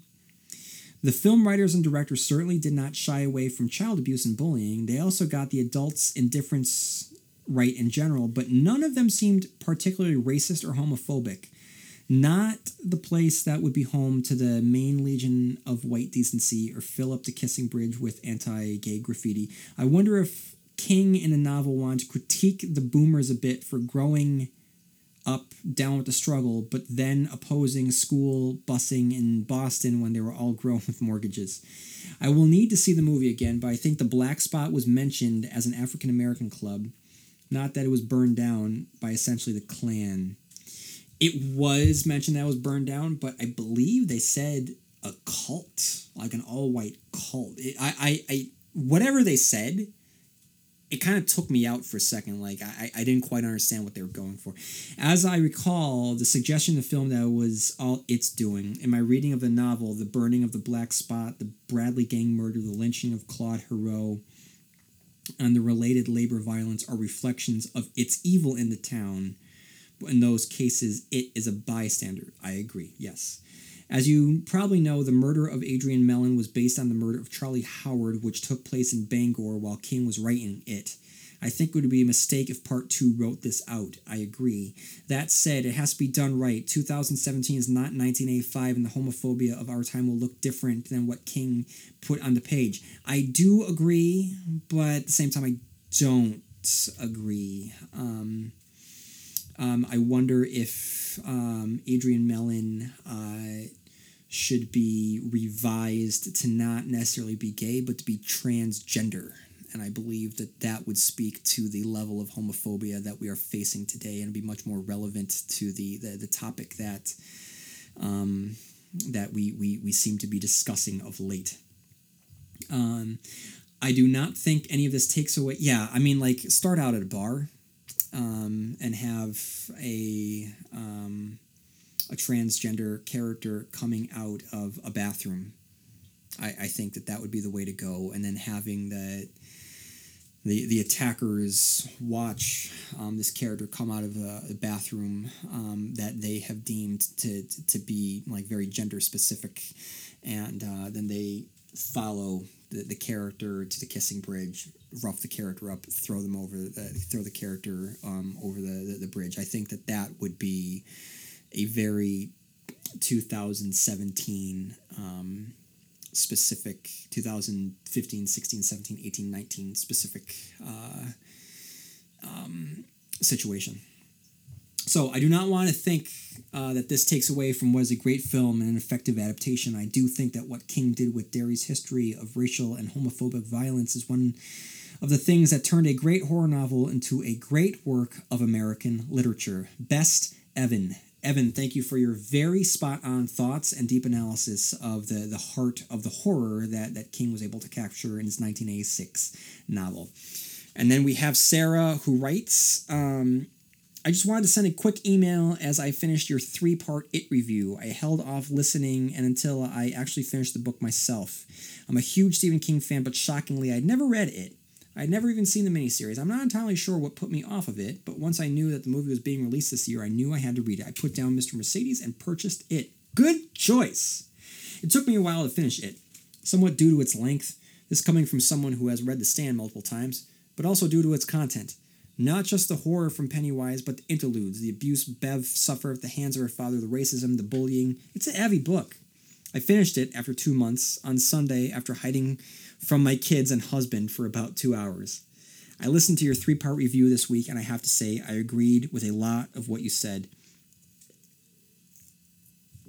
Ben not having much of a purpose, although to be fair, he did get rid of its baby eggs. Eddie being asexual and perhaps gay. I get the feeling that when he died, touching Richie's face, trying to find the words to say to Richie, but dying as he contemplated them, I found that to be such an intimate scene and wondered, maybe? The sex scene being completely unnecessary and out of character for all of them. I feel like yes. Some of the content could have been trimmed down, but ultimately, I'm glad that it wasn't. Though yes, I could have done without the sewer sex. Bev was more than that. I'm also glad to see that they didn't combine characters in the film because 7 seemed to be a magic number, as 7 is a magic number, and that felt important somehow. Also, I have to say that the end struck me rather unexpectedly. It made me rather emotional. There's something so relatable about having these childhood friends you did everything with, and then as adults, forgetting them. One of King's quotes that remains one of my favorites. I never had any friends later on like the ones I had when I was 12. Jesus, does anyone? So many of your formative years are spent with these people, and then you grow up and grow apart and begin to forget. For me, the kids were the heart of the book, and I probably shouldn't have waited so long to read it, but I'm so glad that I did now. I'm seeing the film tomorrow night, so I'll be interested to hear how you liked it once you release your review. Thanks for a great podcast. I'm a happy subscriber, Sarah. Sarah, thank you for writing in. Thank you for reading it. These are great thoughts. I'm glad that you got a lot out of the book. I hope you liked the movie. And then Sarah, I don't know if it's the same Sarah, I'm not quite sure, writes for fan casting. I want people to fan cast the sequel. If you could get adult actors to play these characters, who would you get? All right, this is all the rage right now, so I want to hear your thoughts. I've been on record saying that I want Bill Hader as Richie. I want Jessica Chastain as Bev. Everyone else I really haven't thought about too much. I was really trying to fan cast as I was watching maybe Jesse Eisenberg, I don't know, as Stan. The actor who was playing Stan as a kid, like there's an actor as an adult that I right at the tip of my tongue, and I can't quite picture him. Is it Jesse Eisenberg? I'm not sure. Would it have been Anton Yelchin? I'm not sure. Eddie, I don't know. I'm trying to think about Bill. Who would Bill be? Like, I was like watching Bill. I'm like, who does that guy look like? Is it a young Tobey Maguire? Could Tobey pull this off? I don't know. But very interested to see what you guys have to say about who could play these characters as adults. So Sarah writes, a part of me hopes they go for lesser known actors. But she continues, Bill, Patrick Wilson. Sarah, all for it. Huge Patrick Wilson fan. And Patrick Wilson has his bona fides in the horror genre. All right. He has The Conjuring. He has Insidious. He's got that James Wan cred right there. Another thing about Patrick Wilson. Underrated comedic actor. Those of you who have not seen the A-Team, a lot of people didn't.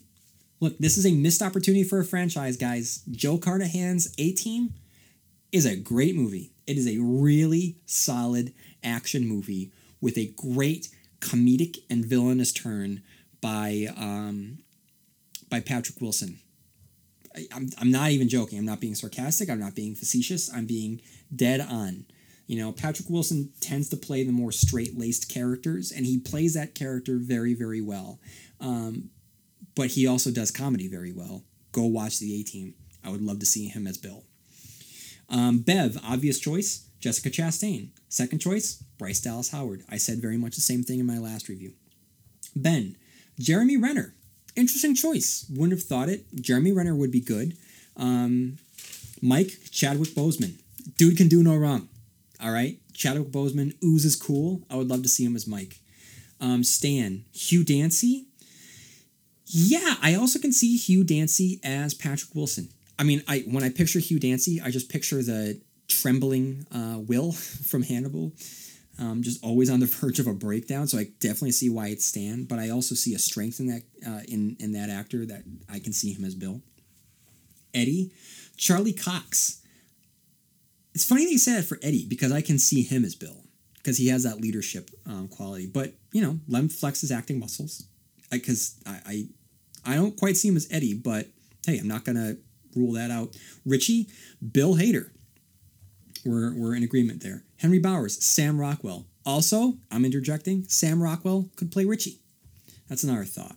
But Henry Bowers as Sam Rockwell, he would be great because he can play unhinged very, very well. So thank you, Sarah, for writing in. Mark writes, and I've seen this before, what Mark is about to say. The only person I want cast is Seth Green. I personally think that would be great for him to reprise his role as Richie Tozer. I'm sure there will be more popular picks for an adult Richie, but I would like to see someone from the original TV series in one of the new movies. Just my 2 cents. So, Mark, thank you for writing in for that. I've seen that echoed in some places before. So, guys, I'm now over 2 hours. My last episode was over an hour, so now we're approaching 3.5 hours of me talking about 2017's It. And I'm going to put a pin in it now. So there are some emails that I have not read. I will read in my next episode. And if you are listening to this and have not written in about just your thoughts on it or fan casting, I want more fan casting. These were really good examples of fan casting that are going to get me thinking. Feel free to write in at StephenKingcast@yahoo.com. And a couple of you mentioned writing into iTunes, which would really help me out. In the last year, there has been an increase in Stephen King podcasts, and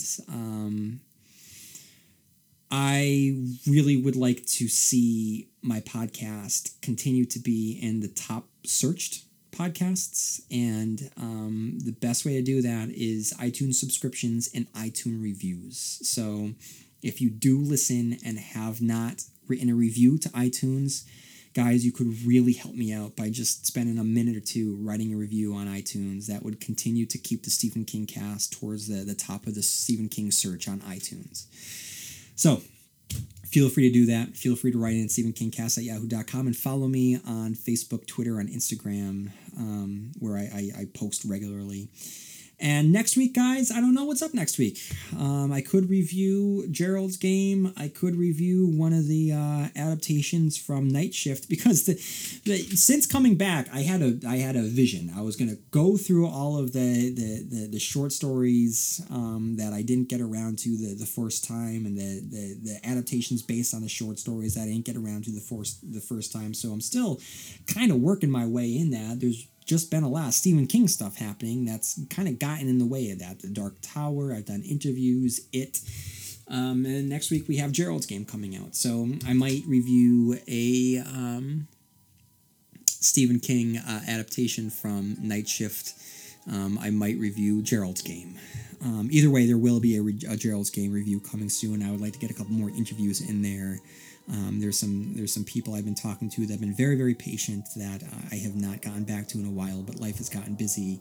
I'm currently in the midst of getting ready to move, and so life has just been busy.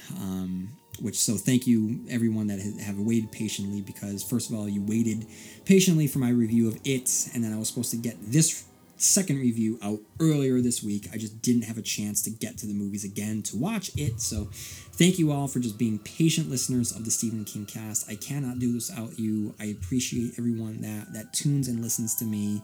It is the craziest feeling in the world to know that my thoughts matter to other people. It's just ridiculous. But thank you. Thank you for listening. I really do appreciate it. And so I don't know what's going to come out next week in terms of what review I'm going to do, but there will be a review coming soon. And in the meantime, may you have long days and pleasant nights, and I will see you here next time where MOON spells Stephen King Cast.